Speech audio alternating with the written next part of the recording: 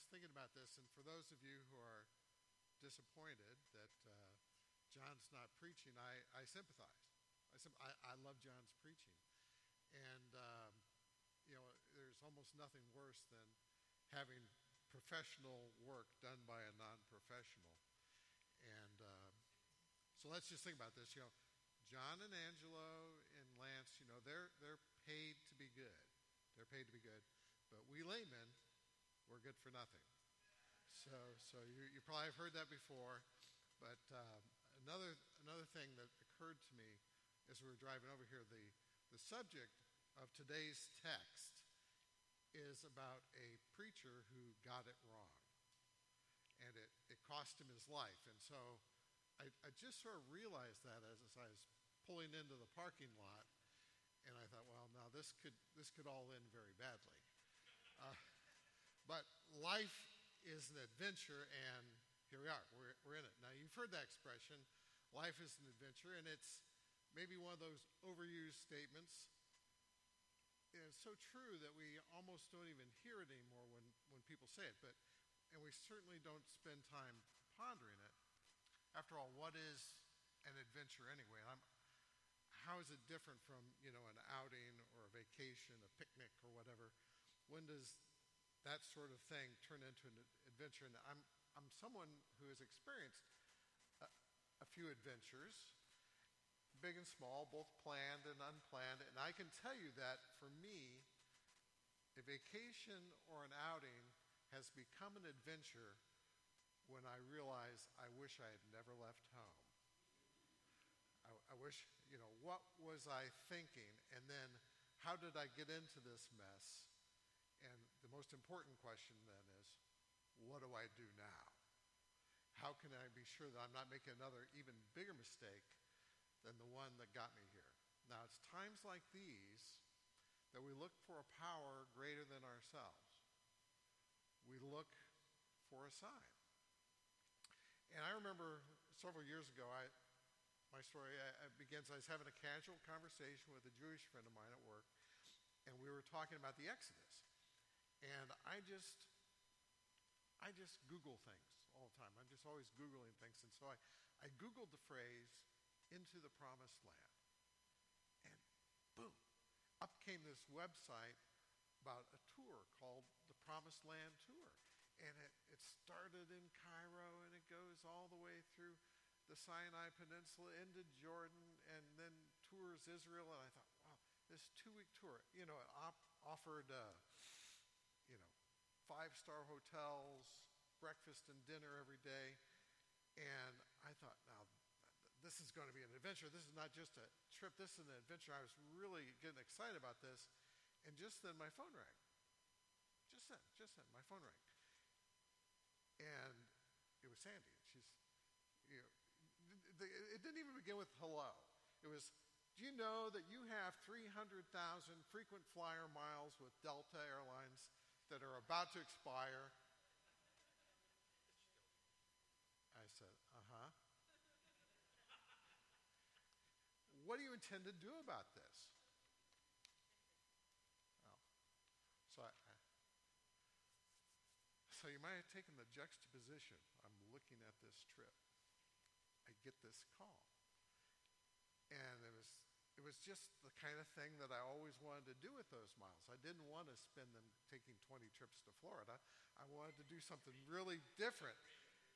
And I said to her, I'm going to Israel. And she says, well, who's going with you? Not me. I said, well, I'll take Natalie and Neil. And they were about 22 and 18 around that time. And so I called this tour, American Israeli Tours. And I made a reservation in a couple of days, and I was charging my credit card for the price of a pretty nice used car. Right. The travel agent said we needed to fly into Cairo, and we were going to fly out of Ben Gurion Airport in Israel. Okay, so thought occurs, right?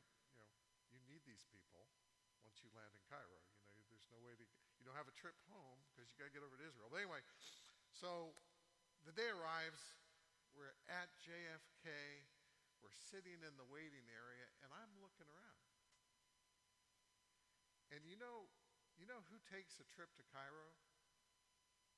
I'll tell you, Egyptians. Egyptians take a trip to Cairo. That's who takes the trip to Cairo. And the whole waiting room was full of Egyptians. And I'm looking around, well, where are these American-Israeli tour people that would probably be on this flight? And I didn't see anybody but me and Natalie and Neil. And so I was like, okay, this is starting to feel like the real thing. I'm about to become an infidel. So this is great. This is great. And they didn't even see this together on the plane. I shared a row with Muhammad, and we made small talk.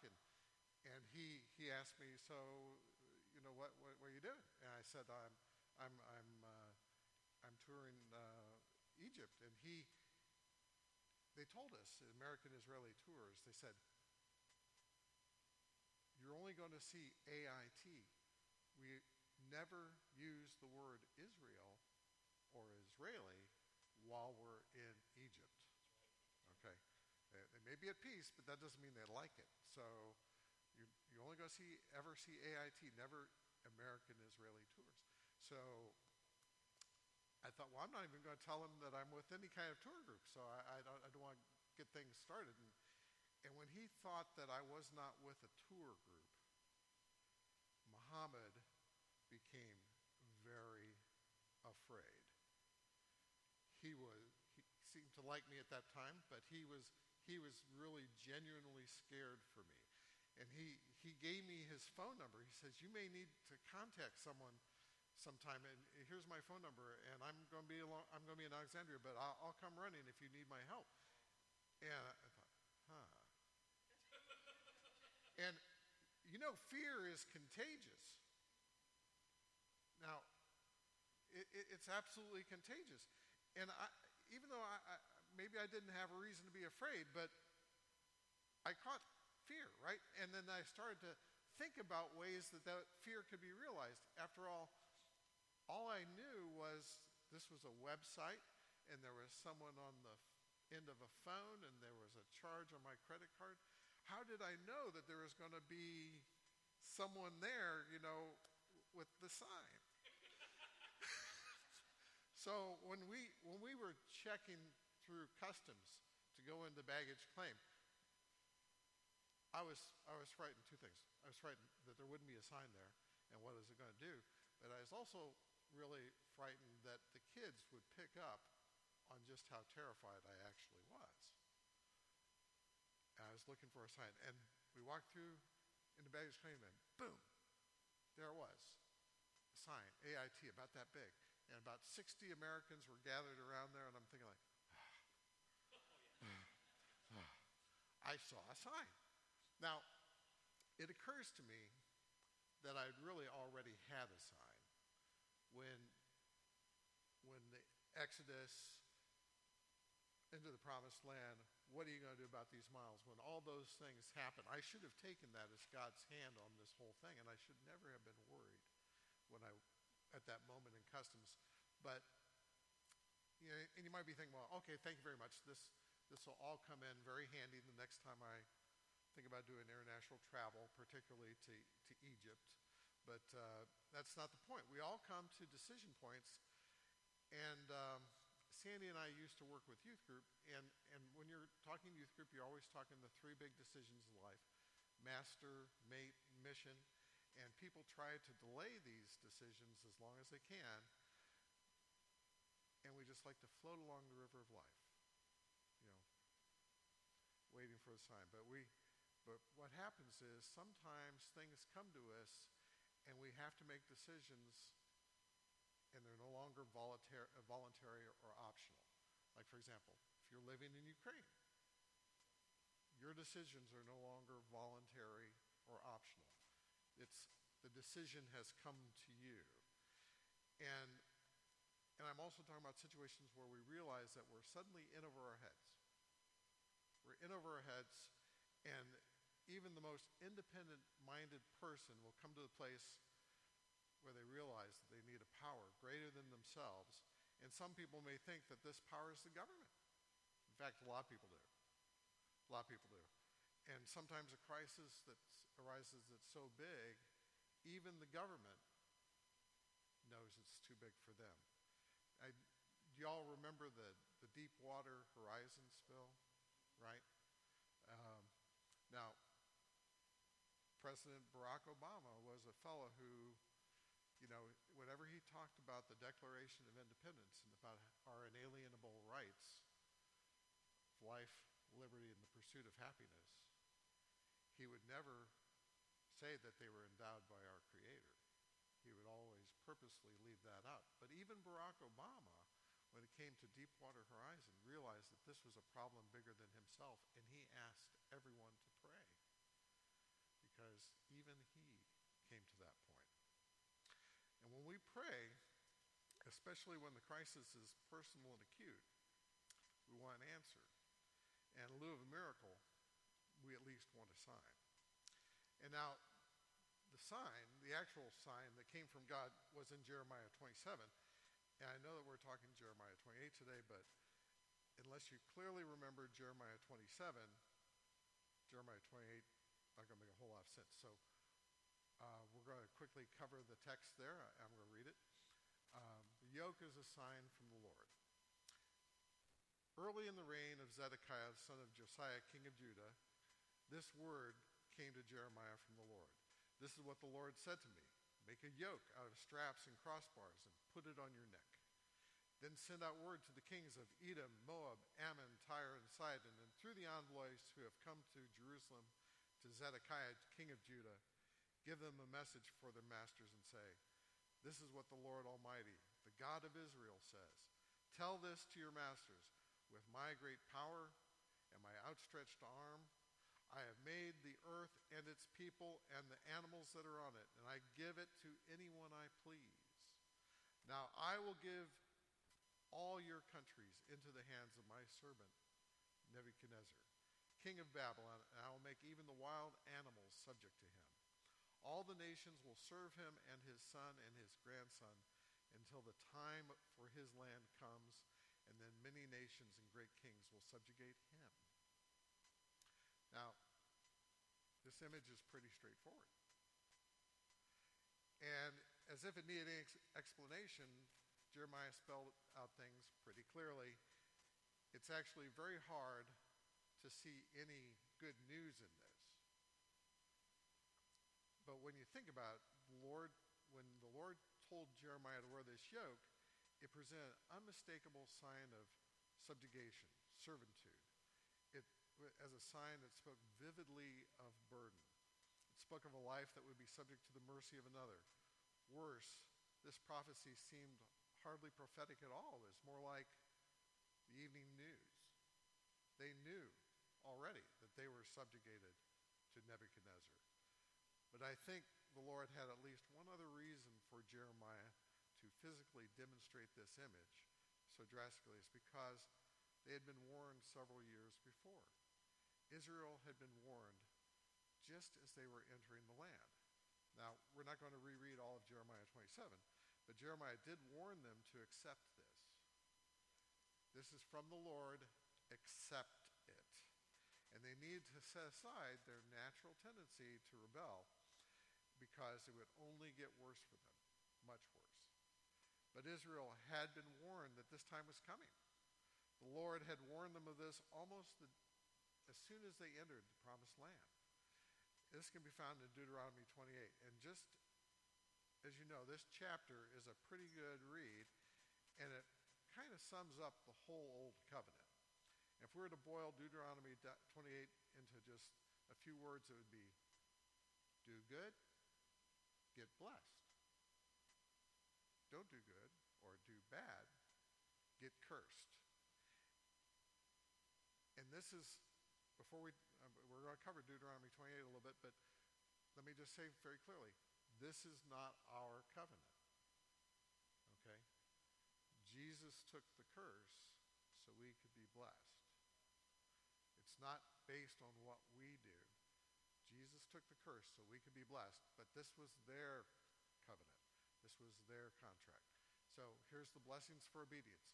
If you fully obey the Lord your God and carefully follow all of his commands, I will give you today, the Lord your God will set you high above all the nations of the earth. All these blessings will come to you and accompany you if you obey the Lord your God. You will be blessed in the city. You will be blessed in the country. The fruit of your womb will be blessed. The crops of your land and the young of your livestock, the calves of your herds, your basket and kneading bowl will be blessed.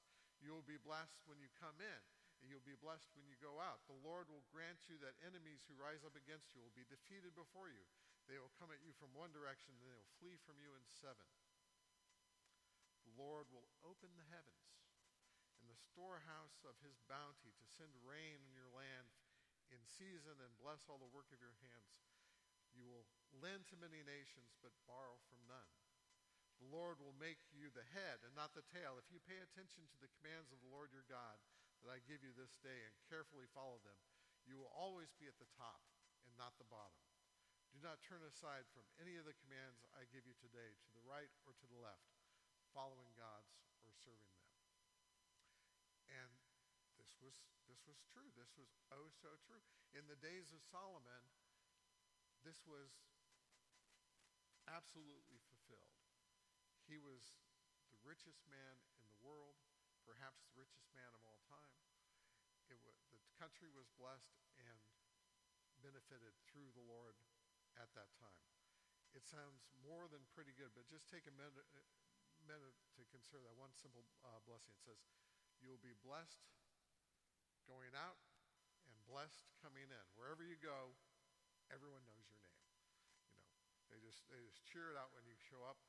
But this was my life.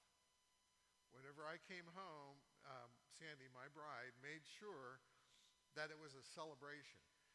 I would walk in the door and she would shout with joy, "Daddy's home! Daddy's home! Yay!" And then she'd come running at me, and the kids would join in, and they would all run up to me and they'd grab me and hug me, and I'm like, wow, I feel like a hero. But that's how it was. I was blessed coming in, and she would bless me as I went out. So I was blessed going out and blessed coming in. And my mother and father-in-law had their own had their own ritual. This is great. They every day he'd come home, and she would say to him, "How was work today, dear?" And he would say, "The hours were long, the work was hard, and the wages were low." Now, she asked that question every day, and he answered that question every day, the exact same way. It was kind of like their shtick, you know. So he was blessed. That's how he was blessed. Now it's a little strange, but that's the way it was. I still love it. The hours were long, the work was hard, and the wages were low. It almost seems like the Lord promised supernatural prosperity. The fruit of your womb, the crops of your land, your livestock will all be blessed. And I think that the implications are obvious. Big upside as they're entering this land. And traveling to the Middle East, you see this. You see this so clearly. Okay.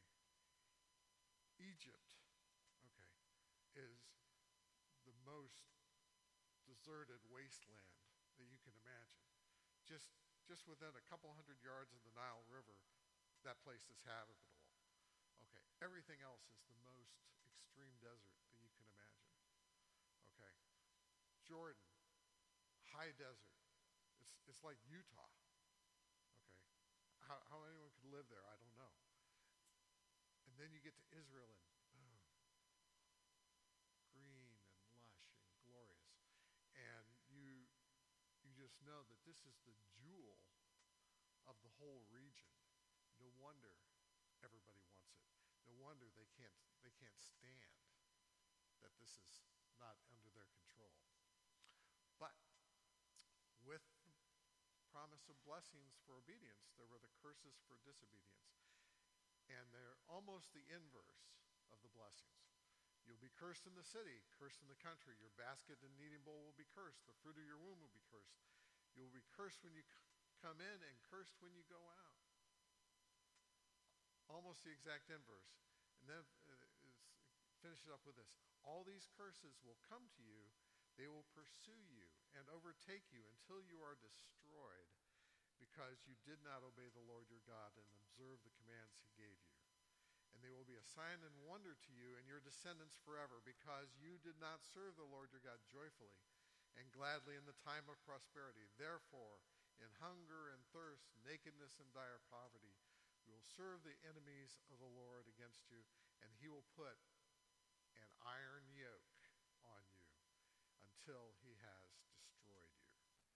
The Lord will bring a nation against you from far away, from the ends of the earth, like an eagle swooping down, a nation whose language you will not understand.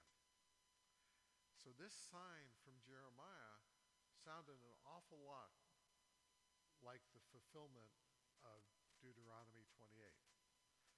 Okay, and specifically a yoke was mentioned as a curse, right? But at least in this case, Jeremiah's yoke was wood. Jeremiah, it wasn't an iron yoke. And also because this was the word from the Lord himself, other news implied. And so, get this, the Lord tells you that something's going to happen. Why? Because when it does, he wants you to know that it was his hand that did it. Okay? And the good news is God is in control. This is all happening. He is sovereign. He is, I'm about to dump this thing again.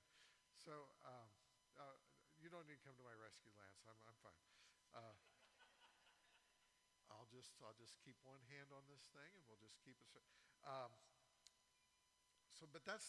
it's just like Joseph in Egypt. Okay, he promised Joseph that he would be over his brothers, and in the midst of slavery and prison, what happened?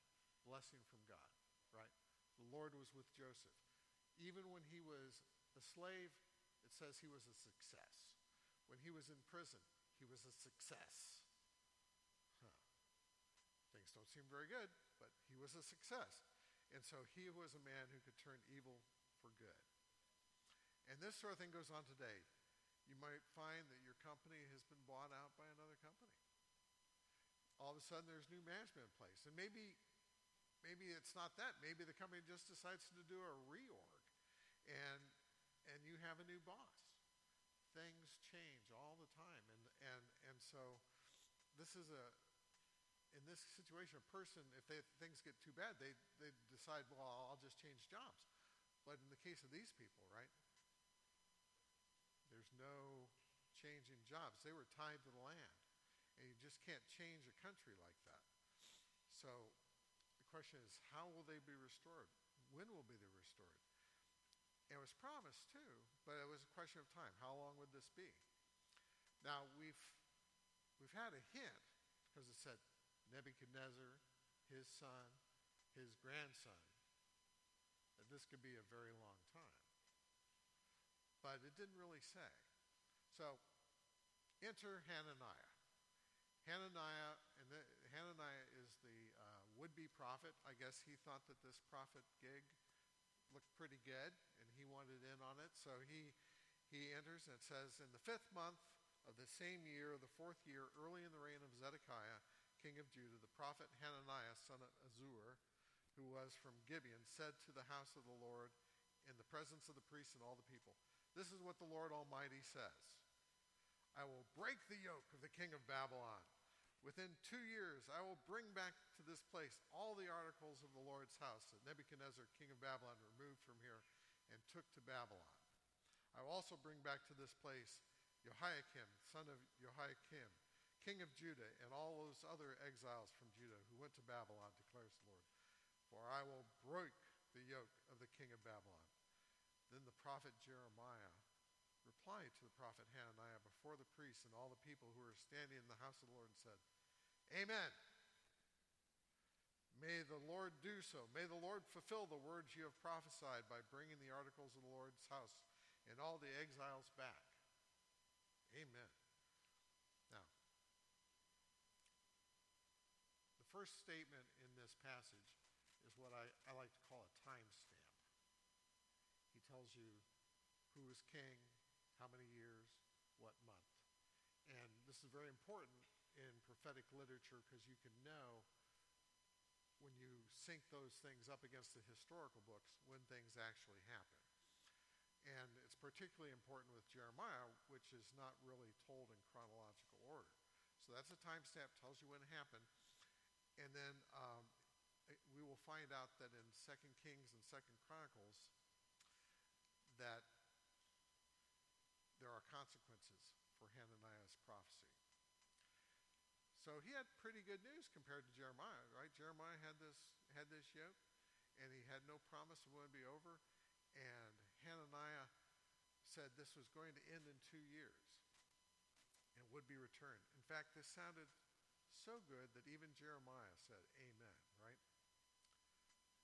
And it goes on. It says, then the prophet Hananiah took the yoke off of the prophet Jeremiah and broke it. And he said before all the people, this is what the Lord says, in the same way I will break the yoke of Nebuchadnezzar, king of Babylon, off the neck of all the nations within 2 years. And at this, Jeremiah went on his way. Jeremiah was actually, like everyone else, pretty happy to hear this. And this just kind of goes to show Jeremiah was not someone who had prophetic knowledge except for what the Lord told him. His knowledge was simply in hearing the voice of the Lord. And there's many examples of prophets who are corrected by the Lord. Nathan, he was David's buddy, and David said, I think we're going to build a temple. And Nathan says, good idea, you ought to do that. And then Nathan goes home and he says, tell David he is not to build the temple. It will be his son who builds the temple. Okay. And David actually was happy to hear it because it told him that his kingdom would go on, that his son would reign. So he took the good with the bad. The Lord's still in charge. We know that Elijah, he fled Jezebel and he went all the way to Mount Sinai. And when he finally got to where he was going, the Lord did not impede his journey in any way, but when he finally got to where he was going, the Lord says to him, what are you doing here, Jeremiah? What are you doing here, Elijah? Elijah answered, and then he goes, what are you doing here, Elijah? In other words, this is not where you're supposed to be. You're not doing what you're supposed to be doing. So in a quiet moment, Jeremiah was alone. The Lord came to him, and he told him that this word from Hananiah was wrong. And says, so that Jeremiah had to go rebuke Hananiah. And after the prophet Hananiah had broken the yoke off the neck of the prophet Jeremiah, the word of the Lord came to Jeremiah. Go and tell Hananiah, this is what the Lord says.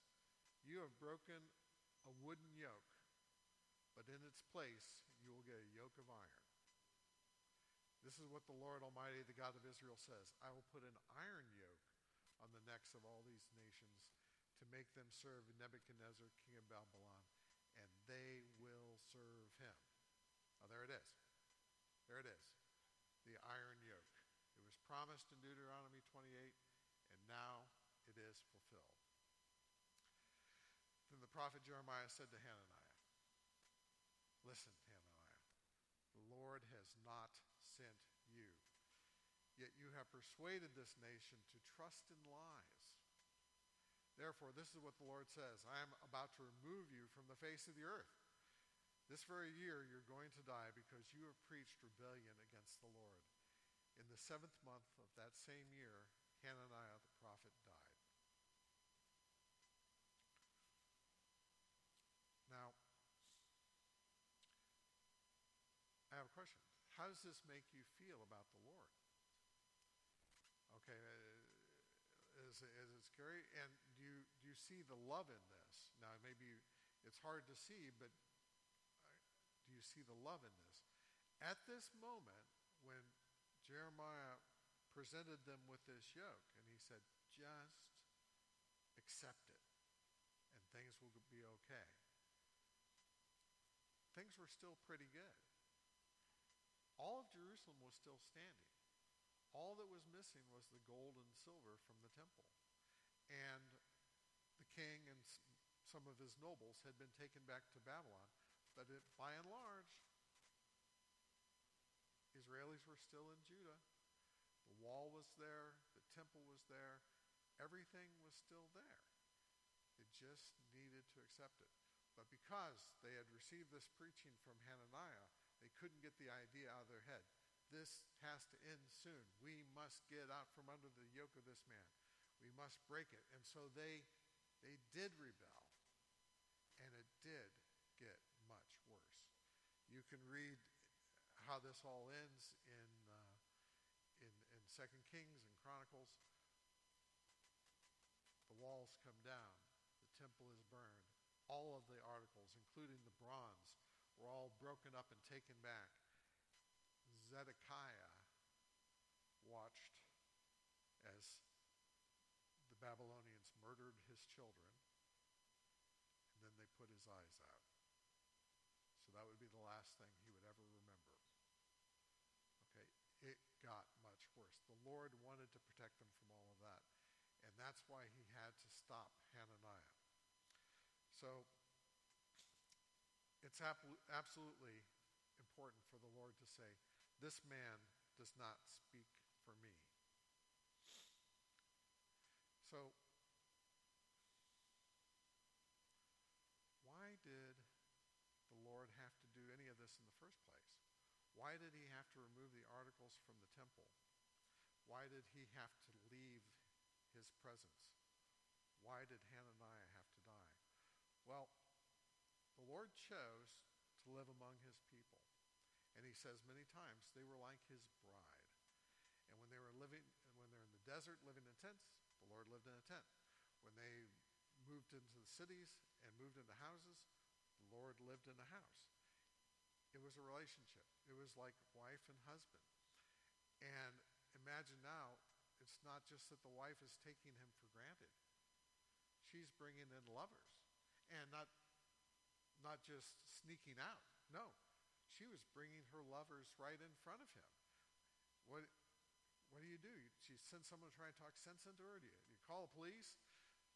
And if this continues too long with no end in sight, a man just decides to pack up and move out.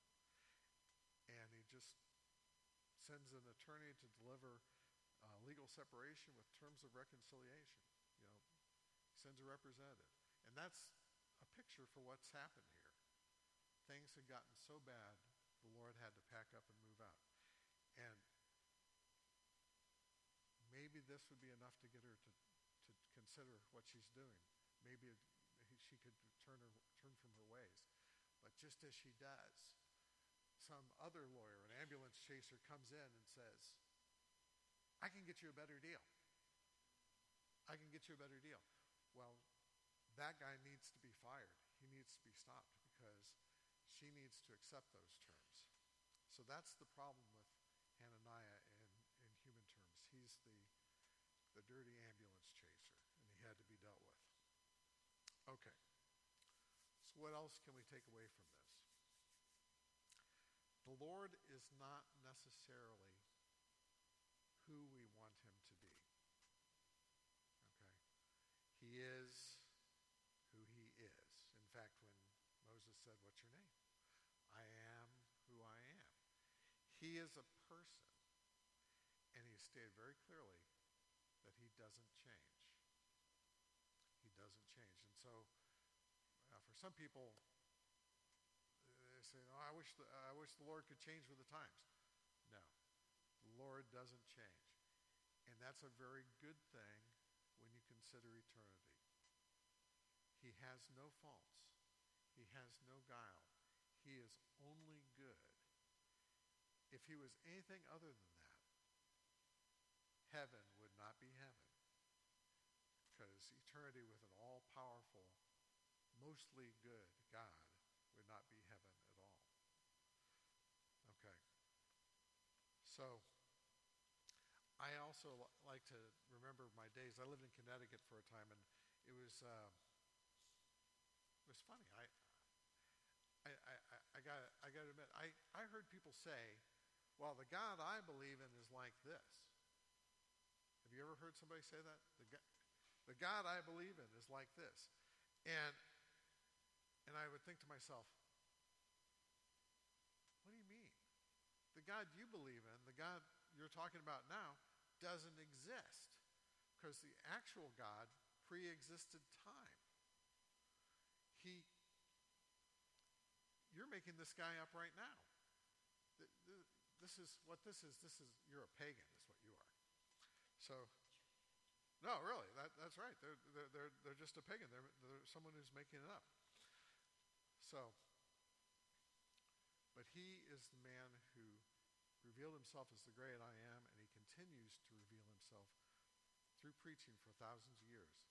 Now, I'll say this about God. He's better than we can possibly imagine, and he's invisible, and you can't hear him. And maybe you think, well, he's too God to know, too hard to know. But I don't think he'll ever speak to me. I'll never be like Jeremiah. And maybe you'll never have an experience where you feel his presence or feel like you directly have heard his voice like Jeremiah. But he is there on display in the pages of the Bible. And more so, he is on display as a person who lived and breathed like us, person of Jesus.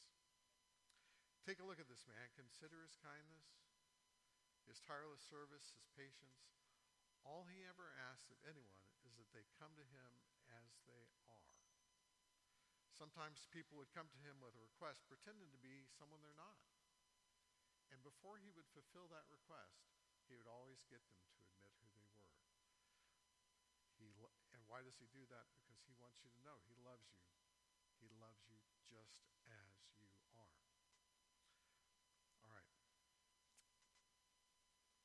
We can take comfort from the fact that the Lord gave us all a sign. Our sign is not the sign of the yoke. Our sign is something better. Has the Lord given us a sign? Well, you bet he has. He's given us the sign of the cross. And this sign is not just at the end of the Gospels. If you read the Old Testament, you'll find that it's everywhere. It's everywhere in the Old Testament. It's even in the book of Numbers as the nations are laid out. It's everywhere. And we know that there are some people who sin where we say, death is too good for that person. A simple execution isn't enough. Well, Jesus died for them too. Jesus died for them too. And that's probably, in my mind, why the death on the cross was so terrible. But suffice it to say, when Jesus died on the cross, he became the man in the middle. He was suspended between heaven and earth. He was on display between the condemned and the saved. He's the crossroads. He's the crossroads of history. He's the crossroads of mankind. He's the crossroads between God and man. Now we must realize also, a little bit like Jeremiah and Hananiah, that Jesus exclusively holds this position.